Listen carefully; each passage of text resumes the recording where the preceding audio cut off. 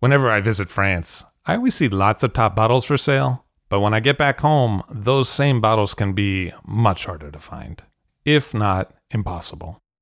That's why I use idealwine.com. At idealwine.com, I can buy wines directly from France for delivery directly to my home. They have new auctions every week, and the fixed price selection is equally awesome. Clos Rougeard, Chateau Rayas, and Ulysse Cologne, as well as many more greats from all over France, are regularly available on the website. Best of all, it is simple and hassle-free to buy them. Ideal Wine handles all the customs and logistics hurdles for you and for me. Wines are ordered with a couple of clicks, and then they arrive. It is simple. Check out idealwine.com for more information. That's IDEALWINE.com to find what you'd like to be drinking. I'll Drink to That, where we get behind the scenes of the beverage business. I'm Levi Dalton. I'm Erin Scala. And here's our show today.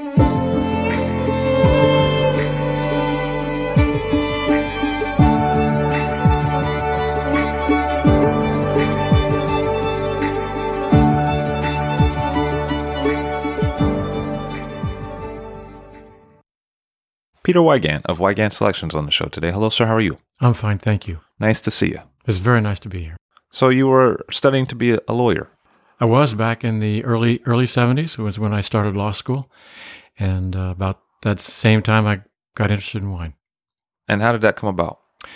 Well, just really tasting with family. My older sister, older brother had started to enjoy wine because in our family we didn't have wine when I was growing up.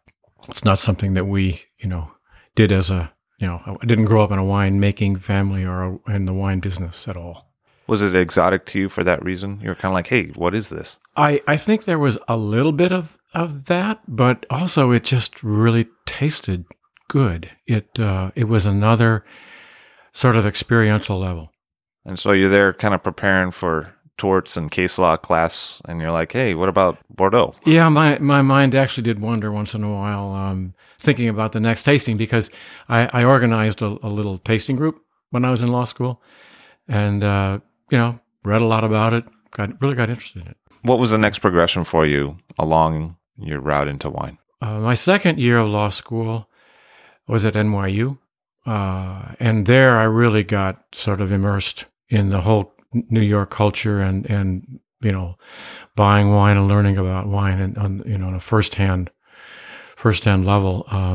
Because in those days, it seemed expensive to me at the time, but I could buy 1970 second growth Bordeaux for about $5 a bottle and first growth Bordeaux for about $12, $13 a bottle. I remember still my wife sitting there on the steps outside of a wine shop debating whether we should buy that bottle of 1970 Latour for $13.65 or not. I finally persuaded her. Yeah, it was a good idea. Kind of like Apple stock back in the day. Yeah, well, I didn't do that, though, unfortunately. So you were organizing buying trips, and then you also moved from the Midwest to the East Coast. You're in New York, then Pennsylvania. Yeah. 1981, we moved to Pennsylvania and continued on, buying, enjoying, collecting, learning from retailers. Because in those days, we didn't have all of the experts and all the writers that we have now. So one source was really pretty much your retailer. A few, the English like Harry Waugh, Michael Broadbent. I read, of course, Frank Schoonmaker's Encyclopedia, Alexis Lachine. But there were no periodicals like we have in the last 20 years, 25 years.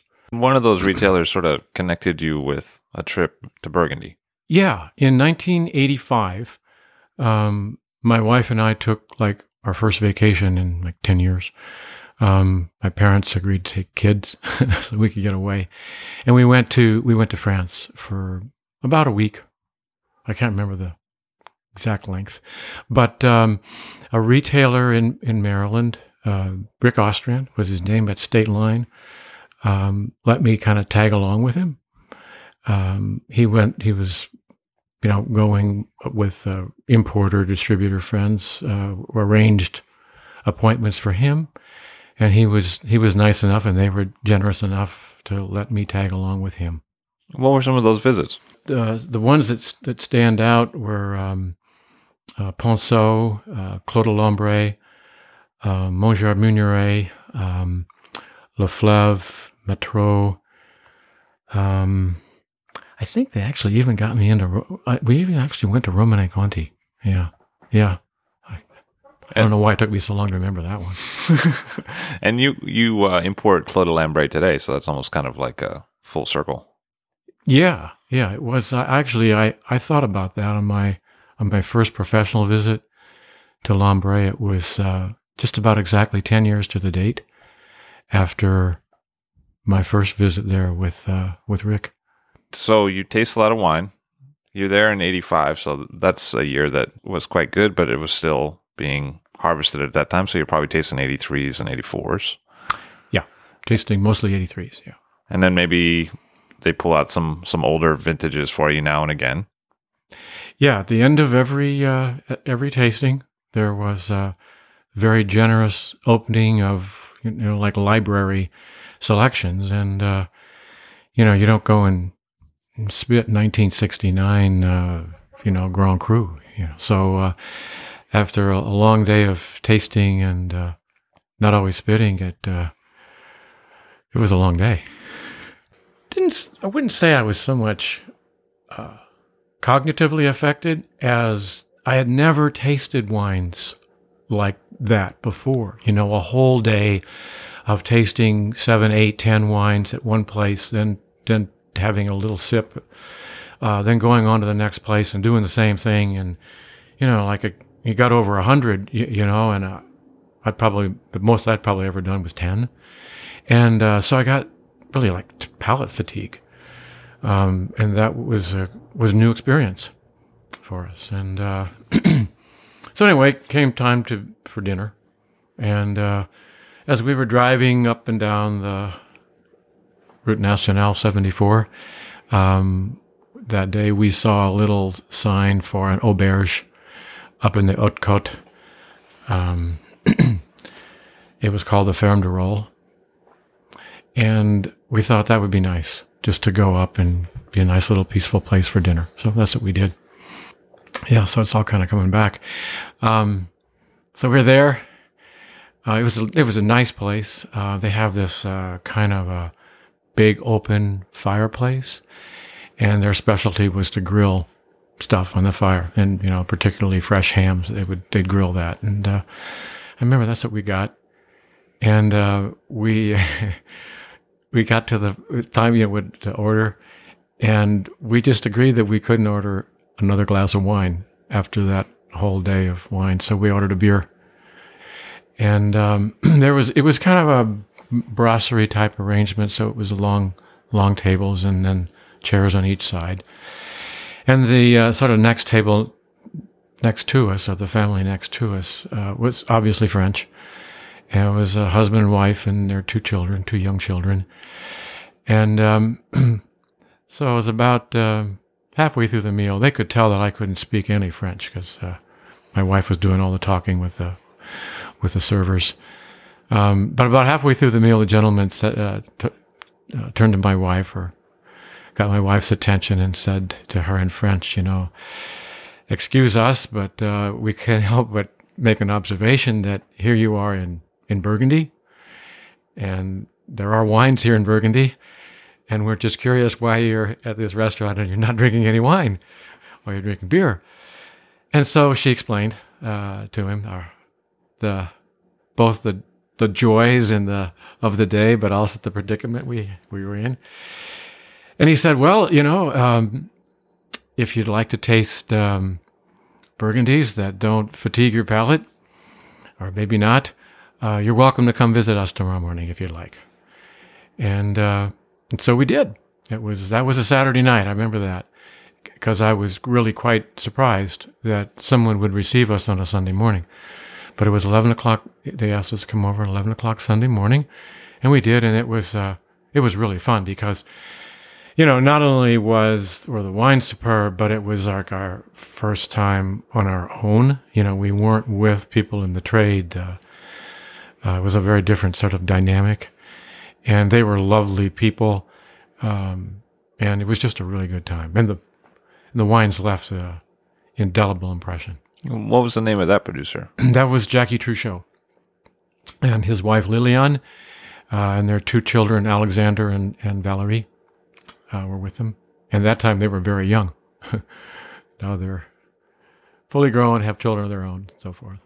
And it was called Truchot Martin back then. Yeah. The name, for example, Mongeard Meunier is another example. In Europe, quite often the husband's wife, the husband's name is hyphenated with the wife's maiden name. So it was Jackie Truchot, and Liliane's maiden name was Martin. Her family was actually Georges Martin, who was the main sort of equipment supplier in the Côte de Nuit at that time. He had a display, or his office or his facility was located right across the Route Nationale from Maurice Saint-Denis. You ended up calling your own company a hyphenated name, Wygant Metzler. Yeah. Well, we didn't know what to call it. We decided after visiting them that, after a few months thinking about it, we thought I would like to try to import a little wine, and particularly their wine. And so in the process of coming up with a name, we thought that would be kind of nice, to kind of imitate the European fashion of doing so. So my wife's maiden name was Metzler. So it wasn't really going to be a commercial venture. So we thought, well, there's no really terrible harm in naming a company something that nobody can pronounce. So we just did it. And what was the first vintage of the Truchot wines that you brought in? The first vintage was the 1984. We started with them, I think it was the end of 86, beginning of 87.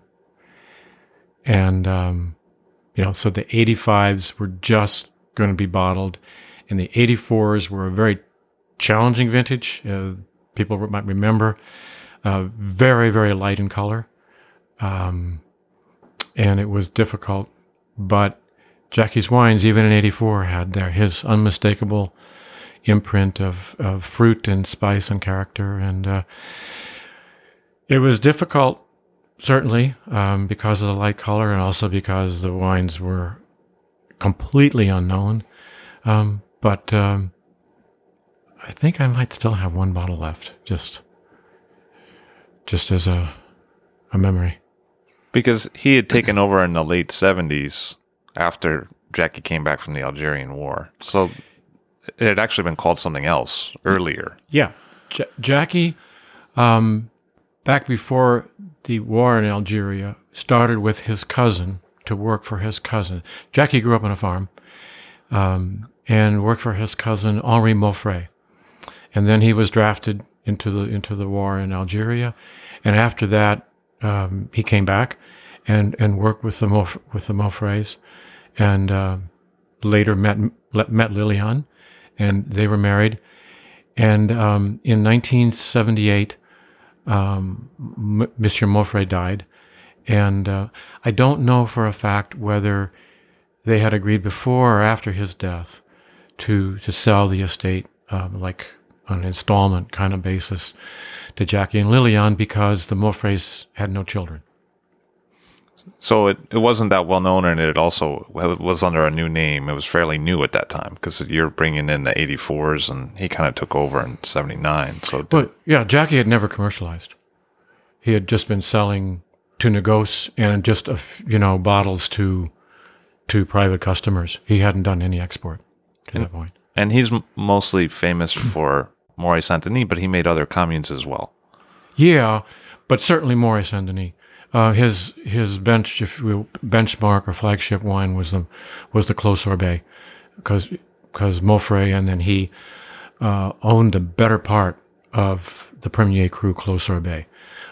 He also had vineyards in Gevrey, Chambertin, Village, and Gevrey Premier Cru Combat, and Charme Chambertin. and then also a small parcel in Chambord-Musigny, Chambord Premier Cru Sentier. But most of his vineyards were in Maurice Saint Denis. And it was actually the Clos Sorbet that he held on to the longest after he sold some of the other parcels. No, he sold, I believe, all of the main part of the estate all together. Just kept a tiny parcel of Les Sorbets, not the Clos, but Les Sorbets, which is just behind a wall from the Clos. A few % of a hectare, a few are. Got it.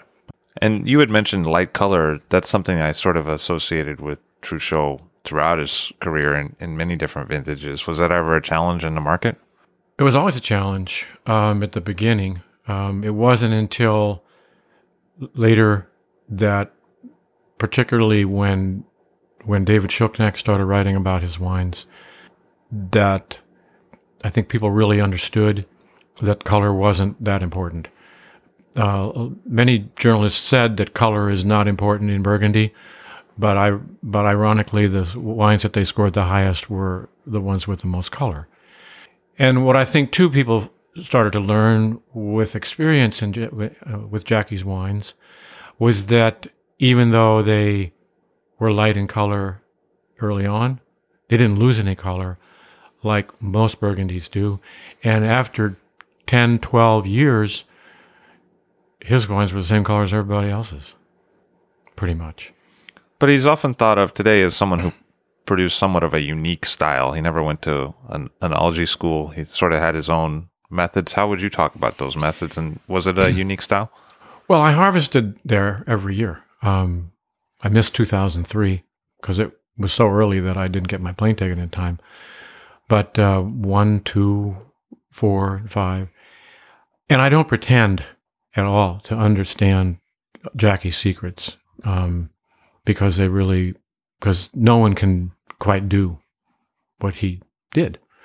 But I know that he destemmed, and I know that he did not believe in extracting tannins. Didn't feel that tannin had much to do with great Burgundy, or at least the Burgundies that he liked. And he always told me that he makes wines that he likes. If people like them, that's great. If they don't, it's okay. But he's making them because he likes wines like the way he makes them.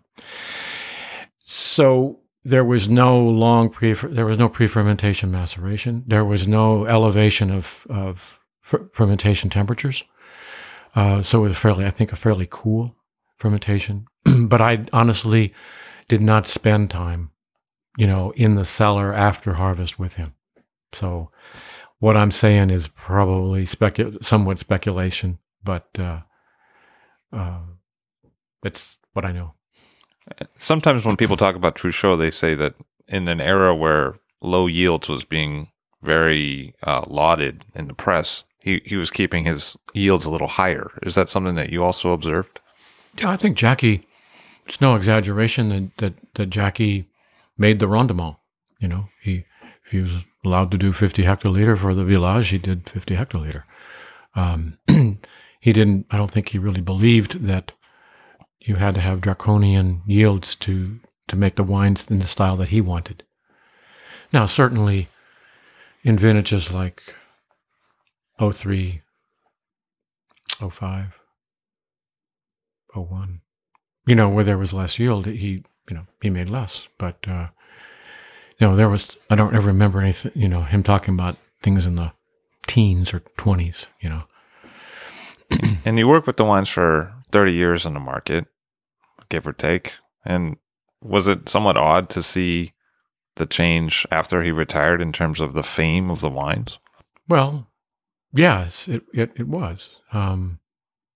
Particularly in comparing after 2005 with the late 80s and the early 90s, when it was so difficult to convince people of the merits of these beautiful wines. But it's like everything, I think, with human nature, that if you can't get something anymore, all of a sudden it's something that one has to have. How would you sum up the different wines that he did make? I mean, I know he made a Passe de Grande, and he made Little Grand Cru, and as you said, the Sorbet. If you were to talk about some of the differences between the range of wines that he made, were there things that stood out for you that perhaps weren't what you'd normally think of as the generalization from that particular commune or vineyard? All of them were very different to me. They each had their own character. They each had their own terroir. It's true that they were different from other people's. For example, his Clos La Roche was quite different from Ponceau's Clos La Roche. But within his style, each one was very expressive. I mean, you know, we always play around when I would come to blind taste and guess which wine it was. And, you know, after a while, I got pretty good at it, you know, because it wasn't that hard, because the wines were so expressive. Somebody else I think of in your portfolio has had a really expressive style was Vaton, which is another small grower that you worked with in the Loire Valley. Mm-hmm. How did you end up discovering Vaton? Well, I was on another trip a few years later, actually with Rick again. He came with me this time. And we were in a restaurant in Sancerre, and very nice sommelier there. His name was Didier Turpin. And a few years after that, he opened his own restaurant in Sancerre called the Pomme d'Or, which is a really nice place. We had struck up a conversation, and learned that we were in the trade. And so the first thing that any French sommelier is going to do to any American in the trade is to give him a glass of wine and tell him to try to guess it, blind. And so he did that, and we guessed that it was Cotas, and he said, "Yeah, you're right." So we started talking a little bit about Cotas wines, and he said, "Well, there are only two producers left in Sancerre who make wines like this: the Cotas brothers and Edmond Vaton. But Edmond Vaton is so small; he makes the Cotas brothers look like a big enterprise." And he said he can't get the wines. But I was really curious, so I looked up his number in the phone book and called him the next morning, and he said it'd be okay for me to come over. So we did, and I tasted them, and it was an experience kind of similar to that first time I tasted Jackie's wines. It was tasting a wine unlike any other Sancerre and any other white wine I'd ever had. So that was really nice, and he let me buy some. So that was the beginning. I worked with him since from 1989, until a couple of years ago when he could no longer do it and has turned it over to his daughter Anne. He just kind of helps, consults and helps her, gives her advice, but she's doing all the winemaking now. And what was it that he was doing, do you think? Oftentimes I hear traditional method, but what did that mean for Vaton? Well, that first visit, we tasted out of both barrels and tank.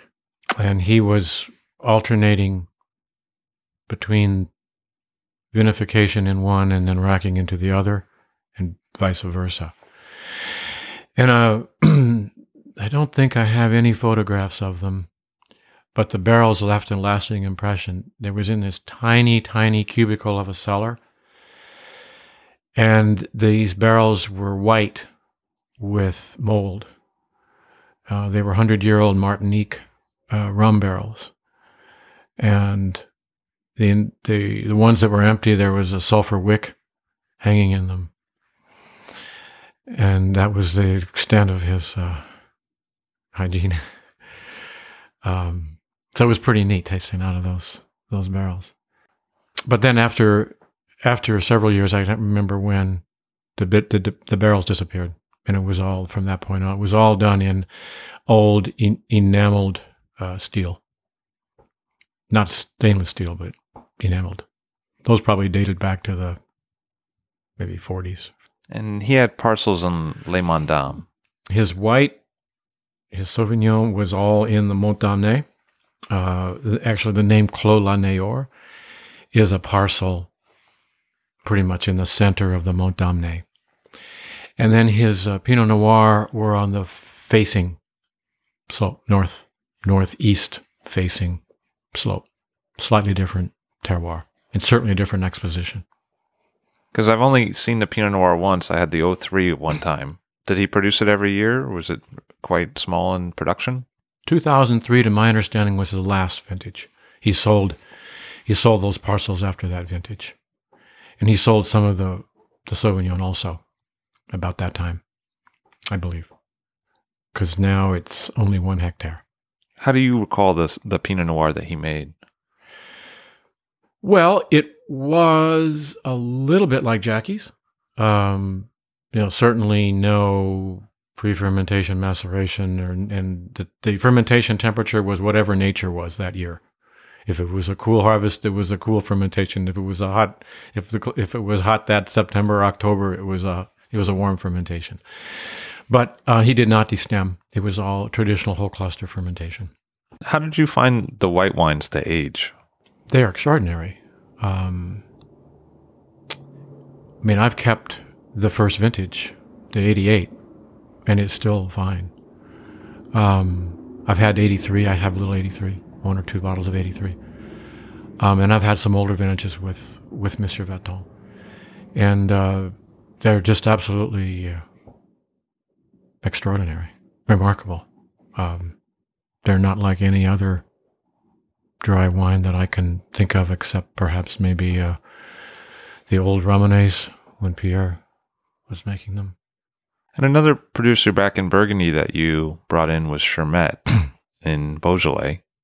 How did you end up finding Chermet? This was back in early 1992, I believe. And if I'm correct, we found a brochure somewhere in Paris. It might have even been the airport or something, or maybe I got it in the U.S. and brought it with me. But it was in those days there were no trade shows. There were no French publications on wine like Revue de Vin de France. So there really wasn't much way that producers made it known, other than sort of the best restaurants and the most knowledgeable sommelier knew who the best were.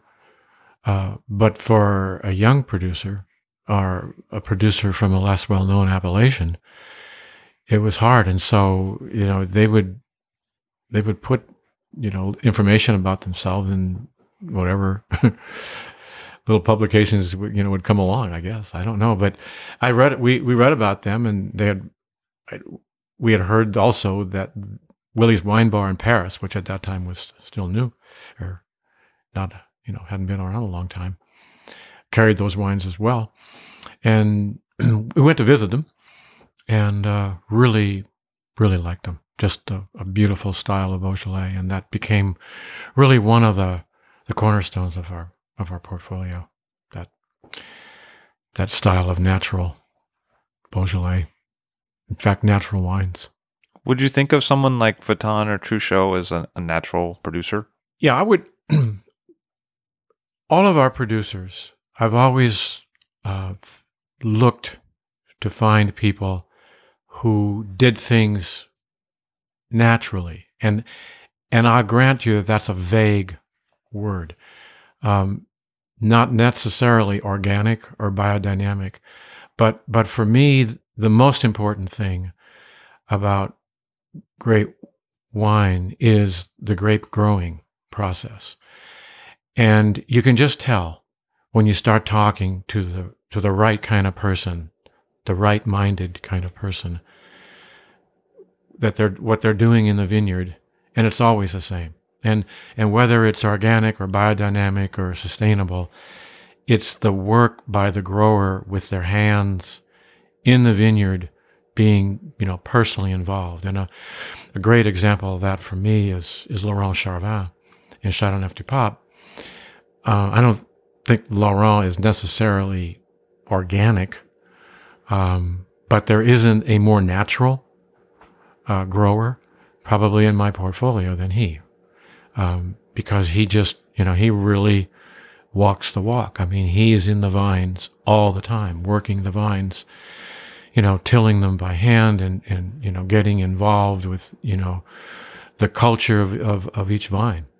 And that's where it's done.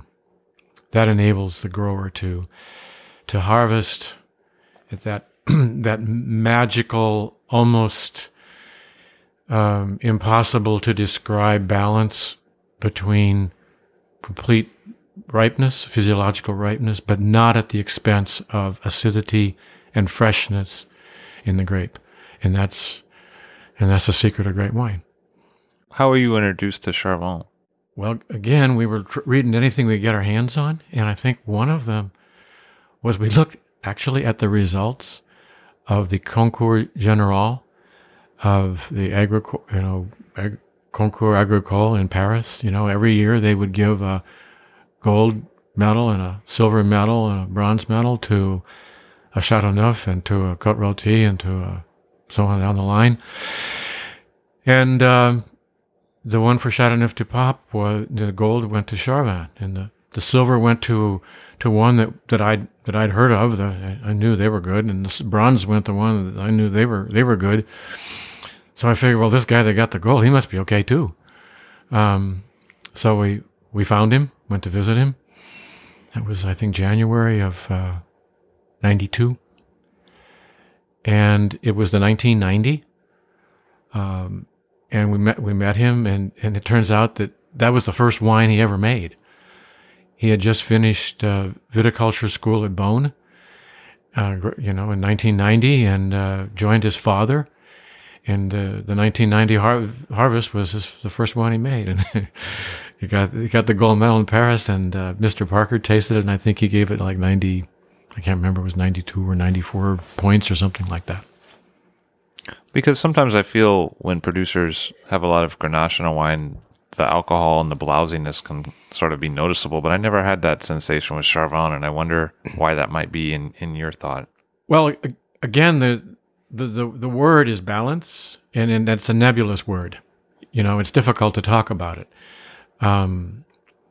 But a wine that is high in alcohol can be balanced. A wine that's low in alcohol can be out of balance. A wine that's 12.5% alcohol can be hot on the palate, and a wine that's 14.5%, 15% can taste fresh on the palate. And the reason is because the wine is balanced.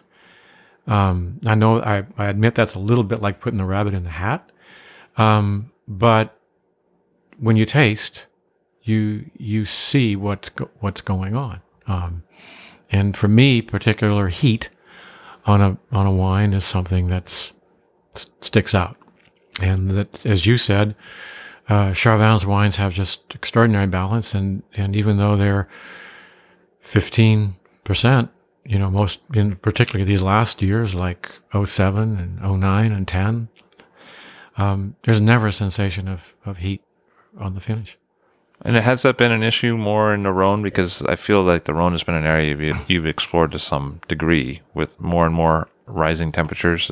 Yeah, the rising temperatures, but also I think there's a trend in the winemaking to get even more ripeness, perhaps even like over ripeness, sear maturity, and then extra extraction, and those wines certainly are valid and have a great following and are very well received in the press, and is of a style that I think is very popular and is certainly one that many people like. But it's not so much a style that we're looking for. So people like Charvan and Philippe Bravet at Domaine Ferrand, those are more of the style that the terroir, the spice, the finesse are things that I look for, even in big wines.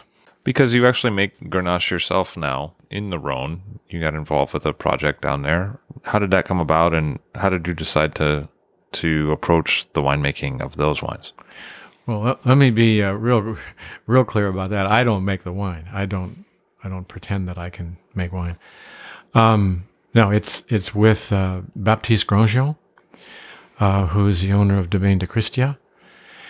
And he approached me a couple of years ago about this idea of acquiring this couple of parcels, and together, and he would do all the vineyard work and the vinification, but it would be something that would be just ours, and it would be done sort of along the ideas or the I guess the philosophy, if you will, that I would like to try to do as an experiment. So he was amenable with that, and so we got started.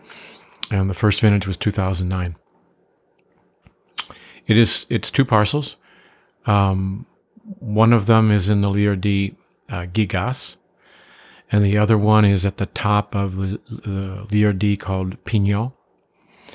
And the vines in the Pignol adjoin the edge of the parcels of Grenache of Chateau Rayas in their Châteauneuf-du-Pape Rayas. So both parcels are sand. The one that adjoins the vineyards of Rayas is a very light sand. There's practically there's no Gallet Roulet to speak of in either parcel. And it's at one of the highest elevations in Châteauneuf. The exposition is north, slightly east facing. And it's protected because it's not at the very top of the colline of Pignol.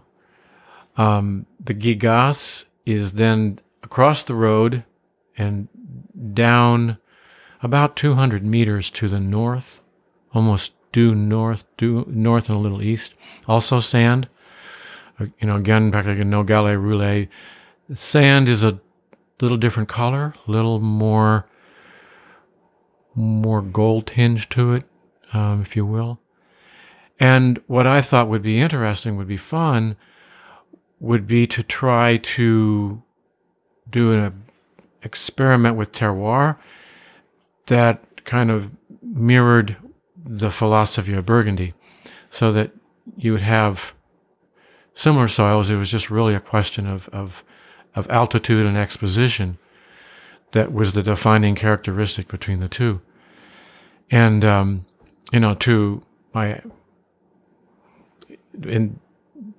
very happy because also the other factors came together so well. Both parcels were pure Grenache. The age of the vines was very similar, about 50. Some of them in the Gigas, there's some 100-year-old vines. And so we did the vinification exactly the same, a traditional vinification with whole cluster, all the stems. And élevage was in old demi-muid, not old, but 4 or 5 years old. So it was essentially neutral.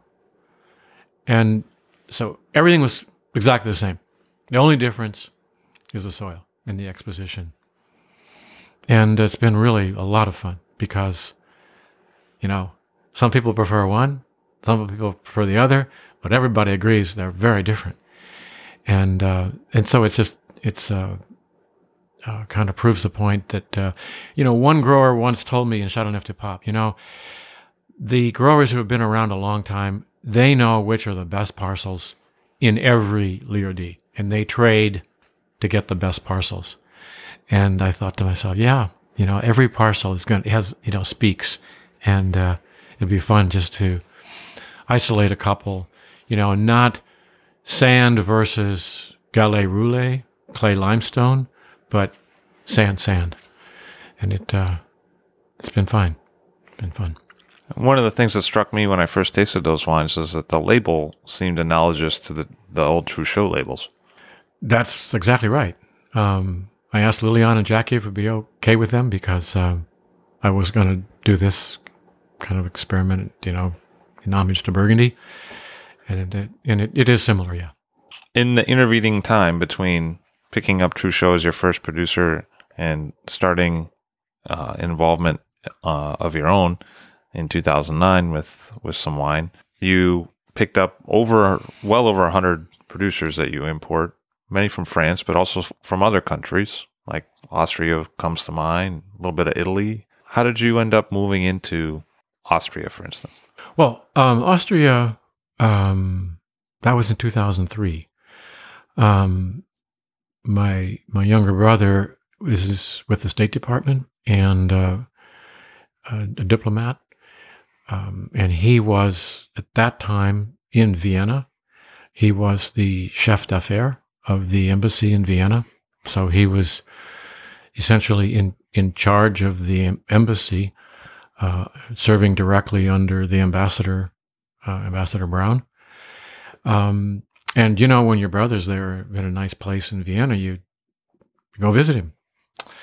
And so I thought it'd be a good opportunity to also visit some vineyards in Austria and think about doing some importing, because it was something that we didn't have in our portfolio.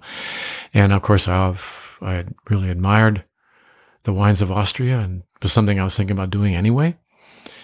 So I used my brother's place as sort of a stepping off point to go visit growers, and did some reading in Falstaff and other Austrian periodicals, and started put together a portfolio.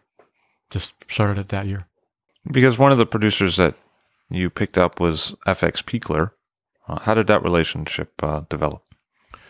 Well, that was really very, very fortuitous. So I called a number of growers that weren't represented, but I also called growers that were represented and just wanted to visit them to taste their wines, just as a reference for what they were doing with the 2002s, compared to with what the people that I was visiting as prospecting was doing, what they were doing with the 2002s. And one of them that was that answered my phone call and said I could come see them was a Pichler family, and so I did. And it was shortly after that they said that they would like to sell some wine to us. What are they like, the Pichler family? Well, it's a wonderful family. Lucas Pichler they have two children. Well, it's FX Pichler and his wife Rudolfina, and they had two children, Lucas and Elizabeth. And that first visit in 2003, I met both Lucas and FX. And at that time already, Lucas was doing pretty much the winemaking. I think he began doing it in 1999. And honestly, I think FX has always been happier in the vines. He loves, like all these guys, like Veton and Truchot and Charvin. First and foremost, a grape grower. He's very quiet, but, like all great winemakers, very proud and very confident, because, he works harder than anybody else. So, maybe he does, what he does is probably just as good as anything anybody else does as well. Lucas is more outgoing and just a very, very nice guy, just very pleasant to be around, modest, easygoing, cheerful, gracious. Elizabeth also, she married Eric Krutzler. And so that's another domain that we've brought on naturally, because it's called Pichler Krutzler, because of Elizabeth. And that's sometimes in Europe, the wife's name comes first, much like Zint Umbrecht, because in that situation, Madame Zint had all the vineyards, and so her name was first. In this case, too, some of the vineyards came from, I think, I don't know exactly which vineyards they own, which vineyards they rent, but they put Elizabeth's name first as well. When I hear about the Pichler family, I'm often told that they are meticulous record keepers. Is that something that you've seen as well? Yeah, I think on their website there might be a picture of it. There's like a catalog or a log or what we might call a spreadsheet dating back to 1929 that FX's grandfather kept of every vine. What each vine did, what he did to each vine every year. Pruning, deshooting, date of harvest, yield, incredible. Every vine. So they know their vines. And another producer that you represent in the Wachau is Herzberger. I wonder what they're like as people and as winemakers. Well, they're similar to Pichlers in the sense that they're both perfectionists, and Franz Senior and Franz Junior, like FX and Lucas, are very committed to obtaining perfect physiological ripeness in their grapes. But they are at the opposite ends of the Wachau, and they have two completely different microclimates that they're working with. And so it's fascinating from both a commercial but also an intellectual point of view to notice the differences between their two styles. The eastern end of the Wachau, Leuden, Unterleuden and Oberleuden, where the Pichlers are, is the beginning of the Wachau, just to the west of Krems. And there the Danube is somewhat open and facing the east. And you get the winds from the Pannonian Plain, from Hungary, coming to the west. And it's a warm microclimate. And then there's a sharp bend in the Danube, and then the sharp bend back. And then there are hills that come to block those winds. And at the opposite end, by Spitz, you have a completely different microclimate, even though it's only 9 miles upstream or upriver. You have much more influence of the Waldviertel, which is sort of like the bottom of the Bohemian Mountains in Czech. And that is a very cool microclimate. It's the steep wall of the Wachau, then leads up to this complete forest. And so Spitz is a cooler climate. So within that, each one is seeking perfect maturity, but they have differing degrees of acidity, different terroir, and of course, certainly different temperatures and different climate. And each one of them, fortunately, for all of us, understands the uniqueness of their terroir, and are seeking to express that the best they can. So with Pichlers, there's a richness and a complexity and a depth, not at the expense of freshness or balance, but it's their style, and they express that in all of their wines. A little longer élevage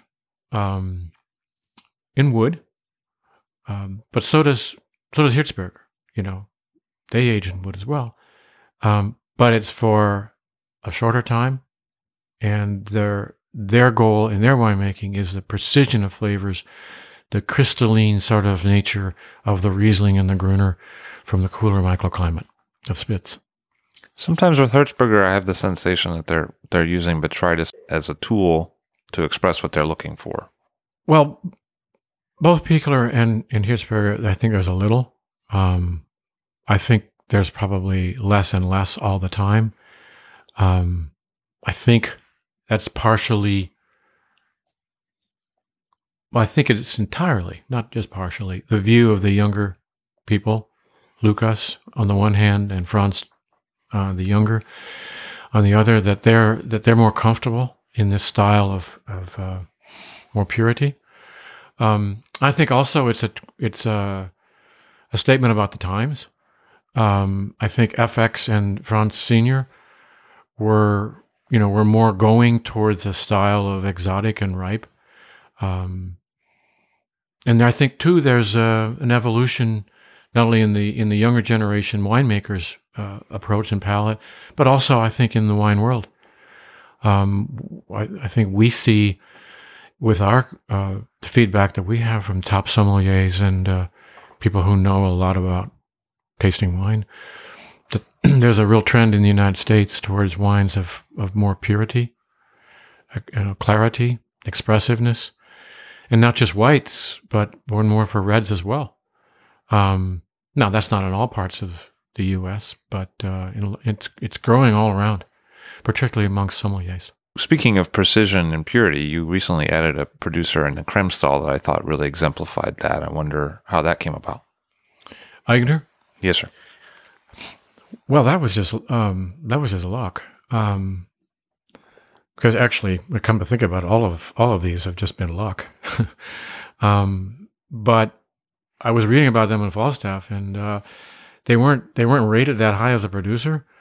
But I looked at the scores of the wines, and they were very well scored. So it was like the rating wasn't keeping up with the scores. And so I went to visit them, and I could really tell that Wolfgang was a very serious guy, and his son is he's working now at Brundelmeyer, and I'm sure getting a lot of great ideas there. So it just struck me as a really good future. The prices were very reasonable, very fair, but I love the wines. The old vines. Grüner from Zandgruber is just an amazing balance of richness, complexity, and yet brightness. Tasting the wines for the first time recently, I was knocked out by them. I thought they were excellent. I'll be sure to tell him. Back to other areas of the world for a second. At one point, you brought in some Australian wine. Yeah, that was in the late 80s, and it was at the time when it was just all the attention was being turned to Australian wines. I was actually being rejected by many retailers because I didn't have any wines that were expensive enough. They needed more expensive wines. It's particularly Australian wines, expensive Australian wines. And I should say that I have always tried to find wines that I love, but at the same time, I didn't always have the luxury of being able to be independent of the market as much as some of the people that I admire and colleagues that of other importers who had sort of the financial freedom to do just what they wanted to do. So at that time, I did, it was more of a commercial thing to do Australian wines. But you got out of that. Even though it wasn't my palate. In fact, I tried to find Australian wines that were kind of like more terroir and more precise, and those didn't get very good scores. So I couldn't keep them on my portfolio. Couldn't sell them. Besides Austria, where have you found fertile ground in Europe? Perhaps more in France or in other areas where you have moved the portfolio in more recent years? Well, I think one of the really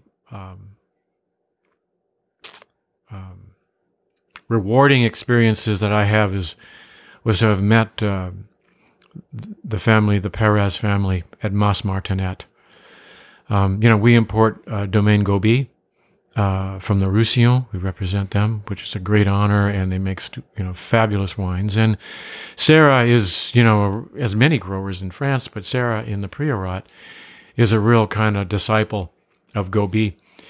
And she makes these just brilliant examples of Priorat for me. Just, sort of like the Gobi of the Priorat, if you will. Very terroir expressive, completely, biodynamic and, not over extracted, not over oaked, and just every wine is a complete joy to taste. And I wish I had every producer in my portfolio was like Serra Perez. Those are great wines. And so that's one I'd love to do more things like that in Spain. In Germany, we do Heimann Löwenstein, and those are great wines. They're kind of like the Pichler, if you will, of the Mosel. He was one of the first to sort of leave the Pradegat levels behind. Yeah. He clearly is his own man. Makes his own style, and brilliant wines. I mean, just they get to be kind of expensive at the upper end, but they're certainly worth it. But even at the entry level, the Schieferterrassen and the Von Blauem Schiefer are just brilliant examples of, completely ripe, beautiful Riesling on slate. What do you think convinced him that he didn't want to do Cabernet Spätlese Auslese anymore and instead wanted to focus as QBA? My own. I haven't really, honestly, pinned him down on that, but I think it had a lot to do with his, where he is in the Mosel. The vineyards are extremely steep of Winningen, but it's at the eastern end, and it's the warmest part of the Mosel, and I think it lends itself very, very, very well. It's, if I could make the analogy, he's on the eastern end of the Mosel, and Pichler's on the eastern end of the Wachau, the warmer ends. You started in 85. How has the wine importing scene changed in the interim? Well, there are a lot more importers. And there are, distributors now are direct importing. In the beginning, there were the best, the most famous importers like Kermit Lynch and Robert Chatterton, and Vineyard Brands, Robert Haas. And distributors pretty much represented those portfolios. In the last years, distributors have gone direct, and they're finding their own products, their own producers for their market, for the state in which they're distributing, or for regional distribution, which makes it more difficult to find growers who want to work with an importer. There are basically two ways of looking at the United States market if you're a producer. One is to go direct with distributors in 10 different states or 15 different states or 20 different whatever, and be dealing with a lot of distributors and fulfill your sales needs that way. The other is to have a sole importer, or practically one, maybe two, and to sort of turn the marketing over to them and to work with their network of distributors. And that was what we did. We realized back in 1990, after our wines, 1991, after our wines started getting scored, that we had to develop a network of distributors, because if we didn't, what was going to happen is importers and distributors from other parts of the country would read the scores of our wines and then go to the producer and say, I'll buy them direct from you. So that's why we became a national importer and developed a national network, even though it's on a much smaller scale than the more famous ones like Vineyard Brands and Kermit Lynch, Rosenthal. We see importers with 100 plus producers in the portfolio. Now, obviously, that spans multiple countries often, but is there a limit to how many really tremendous producers are out there today, or has everyone got enough room to work in? Well, I think one of the things that's most exciting about the wine business is that, it changes every day. Every day, a new generation will come in some domain. The son, the daughter, our property will be sold. And it's constantly changing. Like Serra Perez taking over from her father. Laurent Charvin taking, those were just examples for us. And one of the things about being an importer is you can't help yourself. You're just always looking for that next one that was like the Laurent Charvin discovery, because it is a lot of fun to find someone like that, a brilliant young mind, a hardworking, passionate young person who wants to do something that his father didn't do, or acquire a vineyard. A lot of growers in the South, like Jean-Louis Triboulet in our portfolio. He's from the Jura, but he went to the Roussillon to acquire the vineyards because they were cheap, easy to buy, and his wife was Italian and she didn't want to live in the Jura. And he's made some great wines. So it's that finding, that's exciting. I would say that honestly, I was young and naive and just kind of crazy when I started this 26 years ago. But now I'm older and naive and crazy. That's about the only difference. I'm just as sort of, carried away as I was, when I started. I mean, tasting exciting wine is an experience that just connects for a large number of people. Maybe not everyone. A lot of people, it just doesn't mean anything to them. But if it does, to a person, there's nothing just quite like it. That tasting that really exciting wine, and that's what keeps me going. And I coming into contact with people in the business, for whom it means the same thing, is a lot of fun. Distributors, retailers, of course, sommelier are the most fun to talk with. It's a great experience, and connecting the two, the talented young winemaker, with people who really appreciate it, and consumers. Some of the best tasters I know are people who are not in the trade, like I wasn't when I got started. Peter Wygant, he's found more than a few tremendous producers, and he's still looking. Thank you very much for being here today. Thank you very much. It's been my pleasure. Peter Wygant of Wygant Selections. All Drink to That is hosted and produced by myself, Levi Dalton. Aaron Scala has contributed original pieces. Editorial assistance has been provided by Bill Kimsey. The show music was performed and composed by Rob Moose and Thomas Bartlett. Show artwork by Alicia Tenoyan.